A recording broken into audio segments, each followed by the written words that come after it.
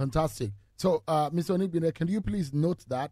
I'd like you to respond to that. Let me allow Benga Akinyemi or at Benga_Akinyem on Twitter. What are you facing or experiencing in your area? Because your mic is on. We'd like to know your views.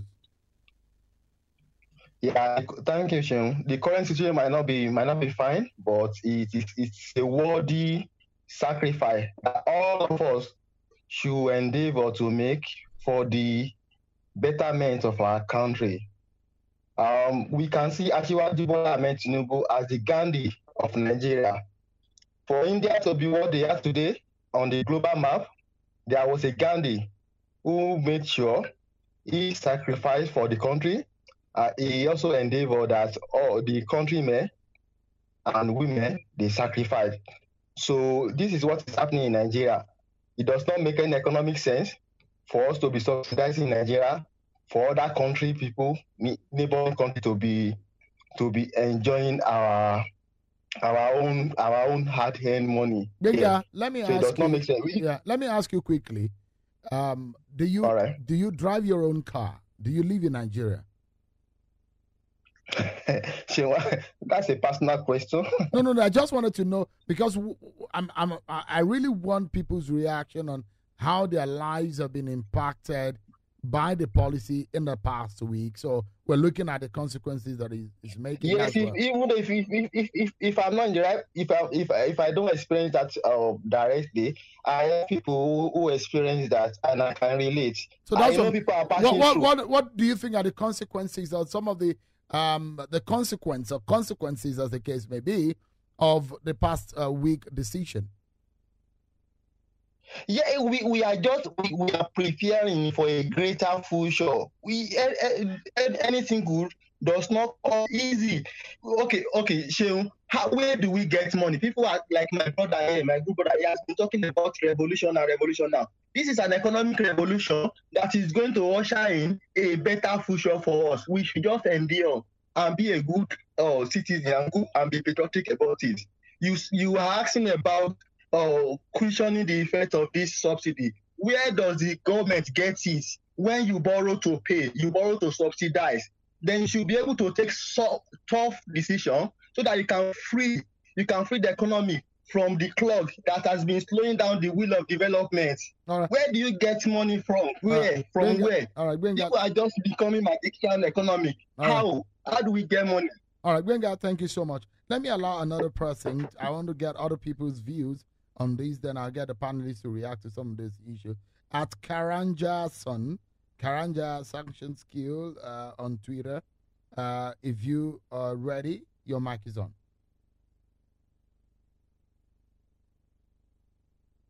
Is it that? Okay. If you're not, maybe we can bring in... I'm here. I'm sorry. Fabulous. So you can go ahead. Your mic is on. My apologies. Yes, I wasn't at my mic. Thank you so much for the opportunity. I'm actually not Nigerian. I will just level up immediately. And I do not live in Nigeria. I'm Kenyan. I live in Kenya. And, you know, it's so important. And I wish that I'm an Africanist, by the way. And I wish that more of us Africans spoke to each other, because the copy-paste nature of what is happening in Nigeria just shows me that the things that are happening in our countries are not things that are making of ourselves. They are not of our own making. They are things that are being imposed on us from outside. The IMF specifically is the one that imposed this withdrawal of subsidies. And it's doing that because IMF is pushing countries in the global south generally to raise funds to repay their loans. All of us have issued Eurobonds and all kinds of other bonds that have been bought by people in the northern hemisphere, in the US, in Europe, and all of those bonds are due for payment. So the IMF is forcing governments to raise the funds to repay that money. This is exactly what happened in August last year. immediately after the Kenyan election, President Ruto, in his first week, the first thing he did was withdraw subsidies. Now, I will say that subsidies on consumption are not a very efficient way to cushion the economy anyway. The best way to cushion the economy is different kinds of subsidies, subsidies on production. So, for example, our government did withdraw the subsidies, but William Ruto, our president, did very smartly replace those subsidies, moving them from oil instead into agriculture, into production. And when you subsidize, particularly agricultural production, it is a very efficient way to subsidize. It is one of the things that IMF structural adjustment program used to forbid us to do. So these are IMF policies. They are not Tinubu's policies. They were not Ruto's policies. What Tinubu could do very smartly after withdrawing these subsidies, which, by the way, it's true what some of your guests have said, these subsidies only go to benefit oil companies, is he would move that money instead into subsidizing farming and giving tax breaks to the people at the lower end of the economic ladder, and perhaps raising taxes later on big corporations. But that is me. That is me soapboxing. Yeah. I'm not going to give recommendations to Nigeria on what to do, but that's what I would wish for our own country, for my own country, Kenya. And then one last thing I'll say is that after Ruto withdrew the subsidies, the oil prices shot up briefly, but they actually came back down. And today, oil is at the same price that it was before the subsidies anyway. So the subsidies apparently were necessary and were going to to rich oil companies, foreign oil companies, all of them American and European. Anyway, thank you so much for the opportunity. Thank you so much, Karanja. If you will allow me. Yeah, I appreciate it. Yeah, if you allow me, I'll post something on the Jumbotron. Say that again. If you'll allow me, I'll post something about IMF subsidies on the Jumbotron. Please, you can. Go ahead. Thank you so much. I appreciate Karanja. I see that your country, you guys pay as much as 662 naira, Nigerian naira for per liter for petrol. Well, that's slightly about 100 and something naira higher than what Nigerians are paying today. But it's good to bring the Kenyan perspective into these to give some understanding, a more global understanding of these issues. Let me allow yet another person to jump in. And Olu at Emperor 24, if you can jump in quickly and let us know your views on what we're discussing. Your mic is on, Olu. Yeah, good evening, everyone. I've been listening to everyone. Thank you, Seun. About the subsidies removal of a thing, I think this has been going on for over 25 years. Each time every government come over, they want to remove subsidy. Some people will come from nowhere to stop them, okay? I will not dwell too much on the oil subsidy removal. But I will always blame our government with lack of transparency to the citizens, lack of transparency in everything they're doing. So all subsidy, you're subsidizing a resources that is boosting you money. It's not profiting anything. And you kept quiet for over 25 years. All of a sudden, you come like a ghost. You want to remove subsidy that will affect all of us. More than 230 million population will all suffer for it. And the neighboring country will suffer. Then you want to force it on us. And you don't want to make any sacrifice from your side. Ordinary House of Rep delegate, they will collect more than 50% of individual salary of a person, of a banker, chairman, salary. Only ordinary one person. So you don't want to make any sacrifice. There's no speech about it. There's no consultation about it. Nothing related to the newspaper that we are going to share the pain that they are having, they are receiving now, experiencing now, that all of us going to share part of it. no speech about it. All you want to do is to remove subsidy. Why we, as an ordinary citizen, will suffer for it? I think they have been pathetic, and since this problem have started, I've suffered enough on my company, because I do this shipping company. I have so many cars there to fuel in my shop there. So it also affecting me. It affecting everyone. Whatever they want to do now, to the new president Bola Tinubu should do it, and do something that will not affect the ordinary citizen. The marketers are crying already. We have experienced so much for the past 5 years or 3 years now. COVID came, pandemic, and now another one, war at Ukraine, that is bringing us so many things. So we are all experienced, both diaspora and the people living in Nigeria are experiencing so much hardship. So they should do whatever they want to do, because I know after God is government, we can't stop them anyway. So they should please, they should make it so soft for the ordinary citizen of Nigeria. They should at least, what are we benefit from this government? Ayo, what? Ayo, that is the question. Ayo, what do you think? What are we benefiting? Ayo, what do you think should be done to cushion the effect? And I understand, yes, and I know, because I bought fuel 34,000 naira yesterday. Something I was buying 14,000 to fill my tank. For fuel, yeah, 34,000, yeah.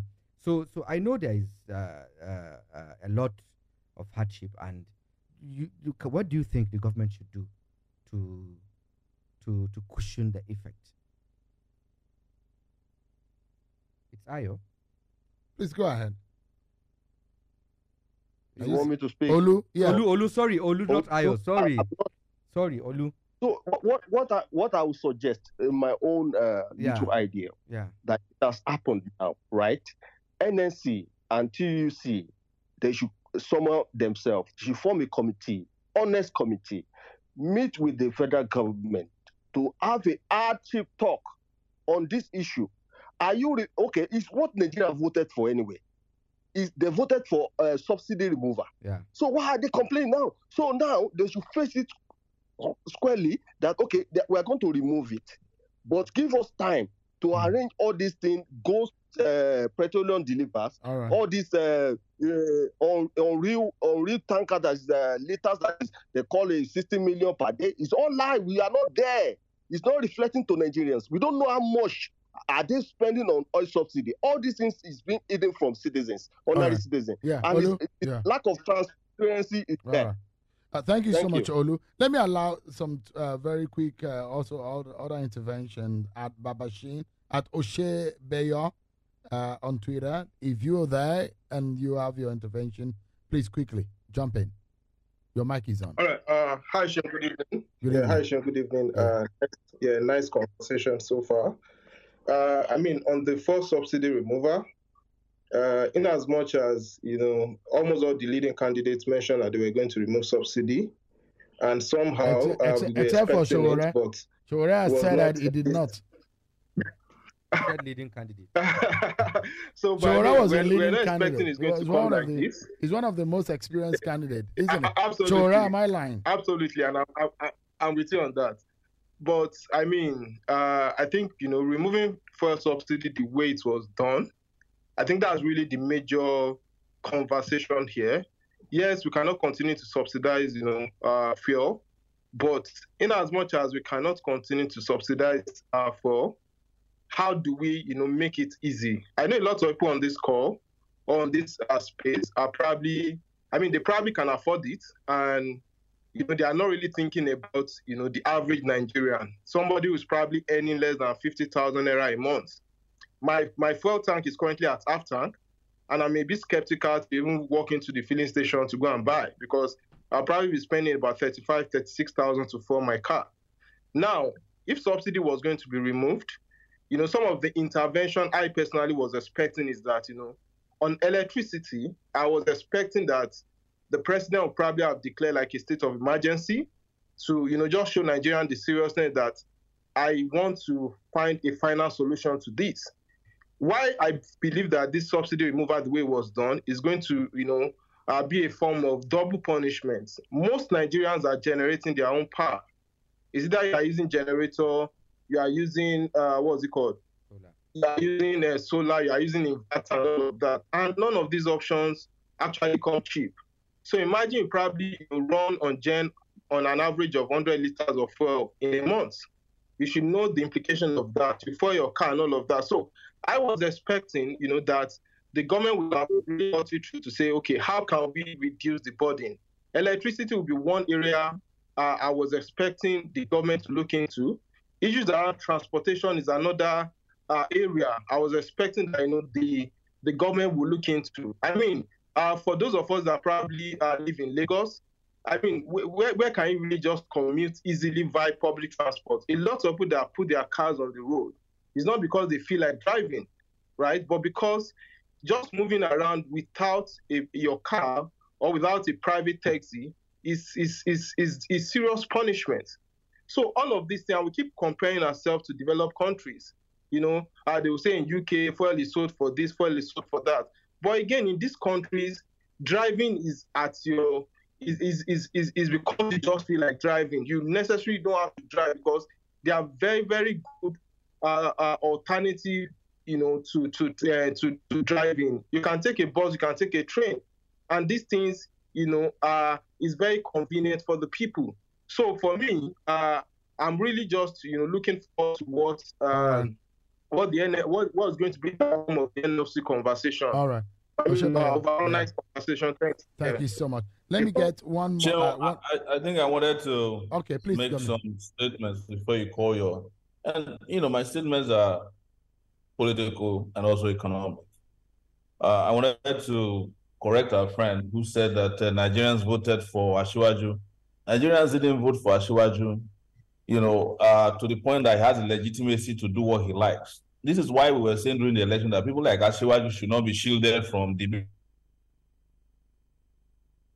But he ran away. He would never come to a debate because he knew that these questions would have exposed him, and probably they wouldn't have been able to get away with the stealing of the election like they do in every election season. I also wanted to react to Alwan saying that you need a president that is firm. One firm president has just left to Daura. Look at the way he left Nigeria. He's firm. We wanted a former military guy who can solve solutions, who can bring solutions. 8 years. Your Buhari, firm, wicked, at the same time,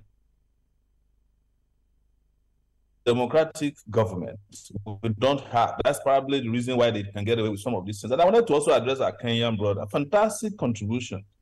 But he was talking about the price of fuel in Kenya. Why don't you ask what is the minimum wage in Kenya? Minimum wage in Kenya, Kenya reviews the minimum wage almost every year. Their latest is about $112. But our own is 30,000. 30,000 is less than 50,000. $50. So if I'm in Kenya and my fuel price is 400 naira, I can afford it because my minimum wage is 112. And by the way, if you're listening to me, brother, that minimum wage is also still slave-like. I know there are a lot of political thieves in Kenya as much as we have a better minimum wage because your politicians, like our politicians, are earning maximum wage. And I agree completely with him that this is also a superimposed process from the World Bank and the IMF. This is still the continuation of the structural adjustment programs of these two institutions. First, third world countries, they call them Global South now, to do their biddings, even though it's not in the interest of their people. They want you to privatize water, school. When I was entering the university in 1989, our battle was against the IMF. In fact, there was an anti-IMF World Bank loan protest in 1989 that I experienced. And that time they said, don't fund education. But look at it today, the little education that we funded, the few numbers of doctors we funded with little or no fees are the ones that are scooping away now to go and take care of their parents and their own people. So we must understand that when you're investing in people, you are not subsidizing them, you are not doing them any favor, you are just investing in them so that your own country can also be better. Today, these leaders we are talking about, Tinubu and the rest of them, none of them will go to a Nigerian hospital. Do you know how much it costs to park the presidential jet in any European city overnight? It's £5,000. Buhari spent 140 days at a time the jet was idling there. You don't even want to know how much he spent on his hospital bills. The hospital he was in, as I'm aware, is 2,000 pounds to stay in that hospital per night. Multiply that by the number of days he spent in hospital during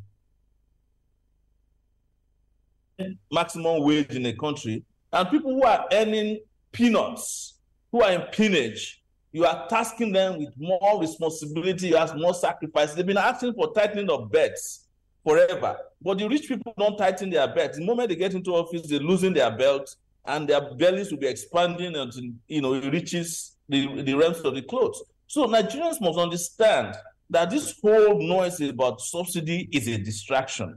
Noise about subsidy removal is an attempt to choke our people to death, and this must be resisted. It's not because I'm here, or because I ran in the election, or because I'm an activist.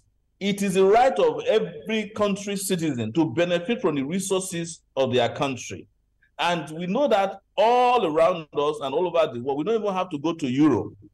People have access to education in South Africa, they have access to healthcare, they have access to things that belongs to them. But here you have access to nothing. And the little thing you have, they're always after it. They're always after that little thing you have that comes to you as a citizen of the country, which is your fundamental rights, by the way. And that's where that's how Nigerians should look at this. This whole argument you hear about, it's time to remove the subsidy, but it's the wrong time. No, there's no wrong time to remove, there's no right time to impose suffering. The truth is that those of you who said you have half tanks, you are afraid to go to the fuel pumps because you can't afford it. That is the reality. And for a majority of our brothers who participate in this argument, and this is not to say that you have no right to say, so many of you are beneficiaries of subsidies in Europe and America. But when we are discussing this, you come to our spaces, you will not introduce yourself to us, you will not tell us your location, you say it's a personal issue, but then you want the suffering of your own people to come. And you know from experience, because I stayed in the US for 20 years, that you also have to pay for it, because Western Union is also waiting for you to help those who are being choked in Nigeria. And that affects you eventually. So Nigerians must understand this. Right. Don't beg anybody for your rights.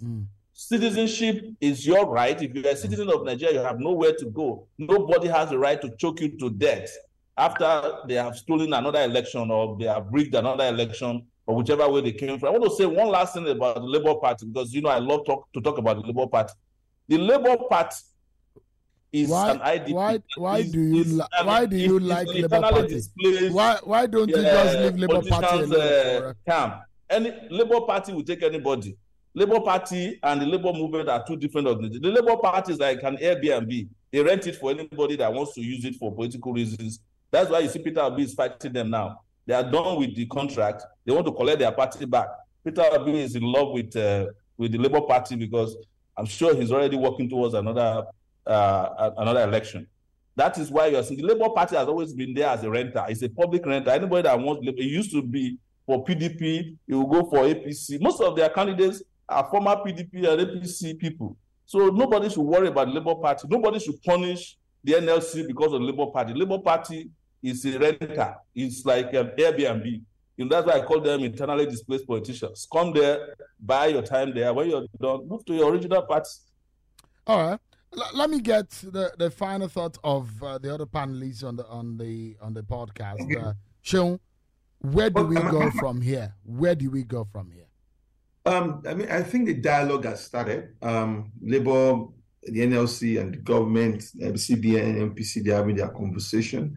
And I think someone also mentioned that this is a chance for NLC to make this conversation holistic.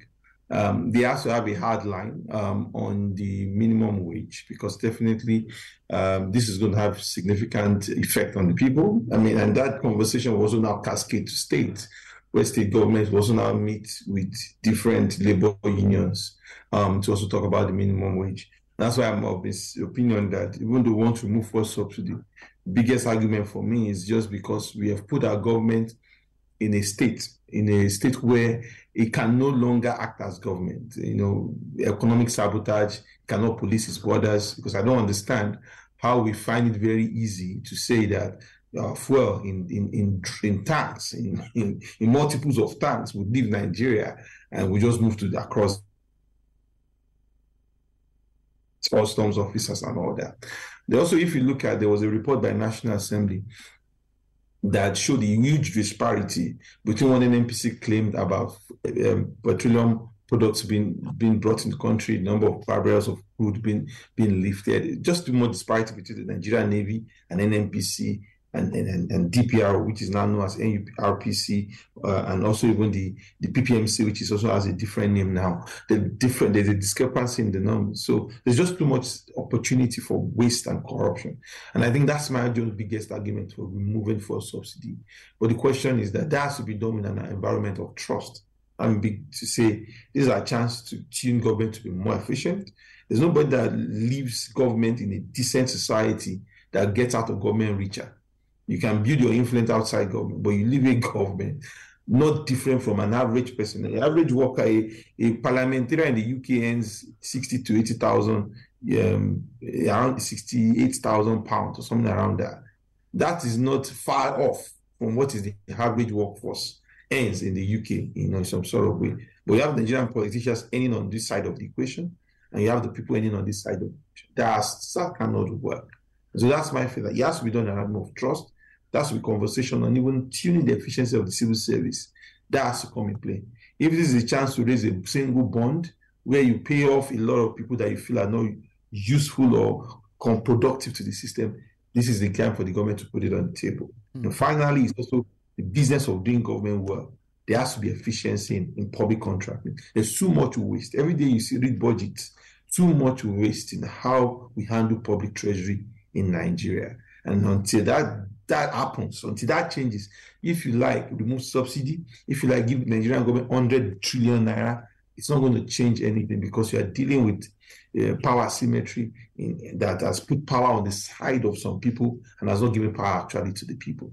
So that's where I will pitch my tent as much as possible. Thank you so much, Sean. I really appreciate that. Alwan, your final thought.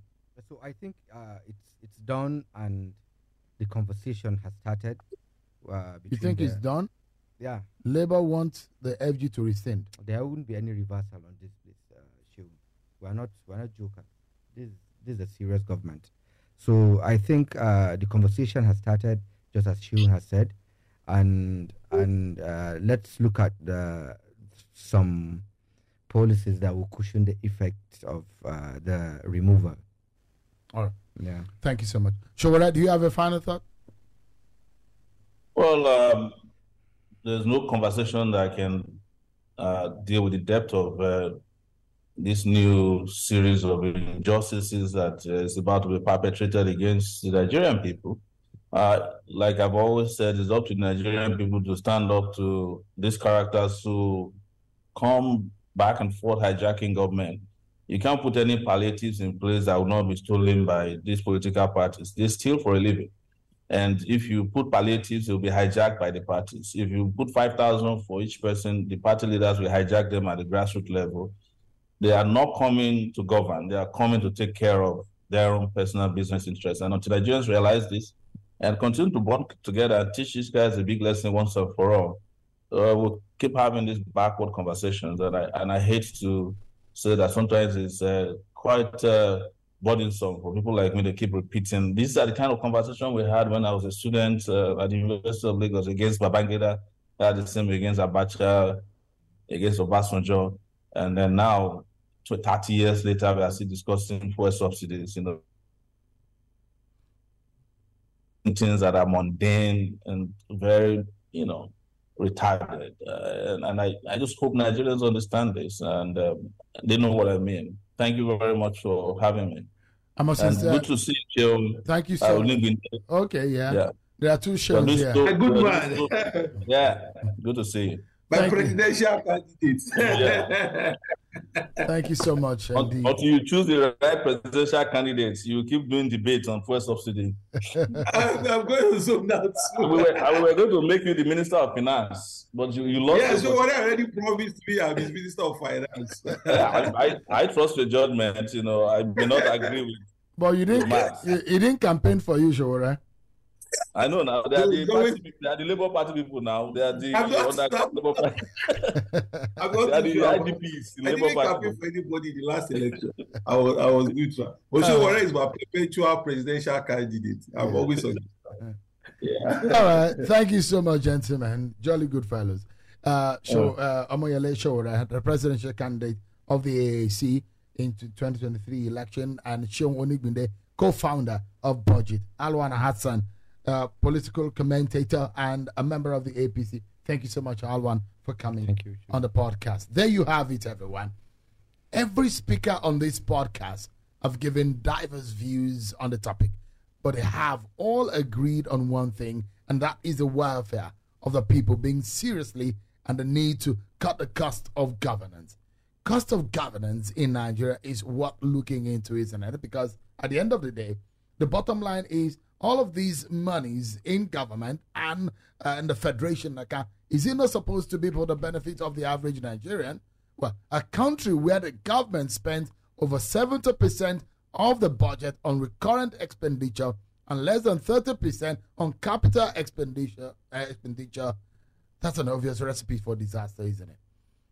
We've had the benefit of getting the view of how it works from across the borders, and we've also learned that subsidy on production value chain works way better than subsidizing consumption like oil and or what have you. And over the years, we've learned our lessons. So fuel subsidy removal and the attendant chaos is only a part of the big economic problems Nigeria is facing right now. The economic numbers are not looking good, and this is in the face of continued lack of accountability and almost culture of transparency. Whether ill-timed or never meant to be, as of today, the subsidy regime gradually being phased out, and the effects are biting hard in such a way that many Nigerians who live at the bottom of the pyramid would have now faced more difficulties. Let's not forget, the primary purpose of government is to provide security for lives and property of citizens, and most importantly, improve the welfare of the people of the country. Thank you so much, all of you, for being part of this podcast today. It's so much a pleasure being in your company. I'm Seun Okinbaloye. I'll see you next time. Thank you for joining us on this edition of Micon Podcast with Seun Okinbaloye. Micon Podcast for the independent mind.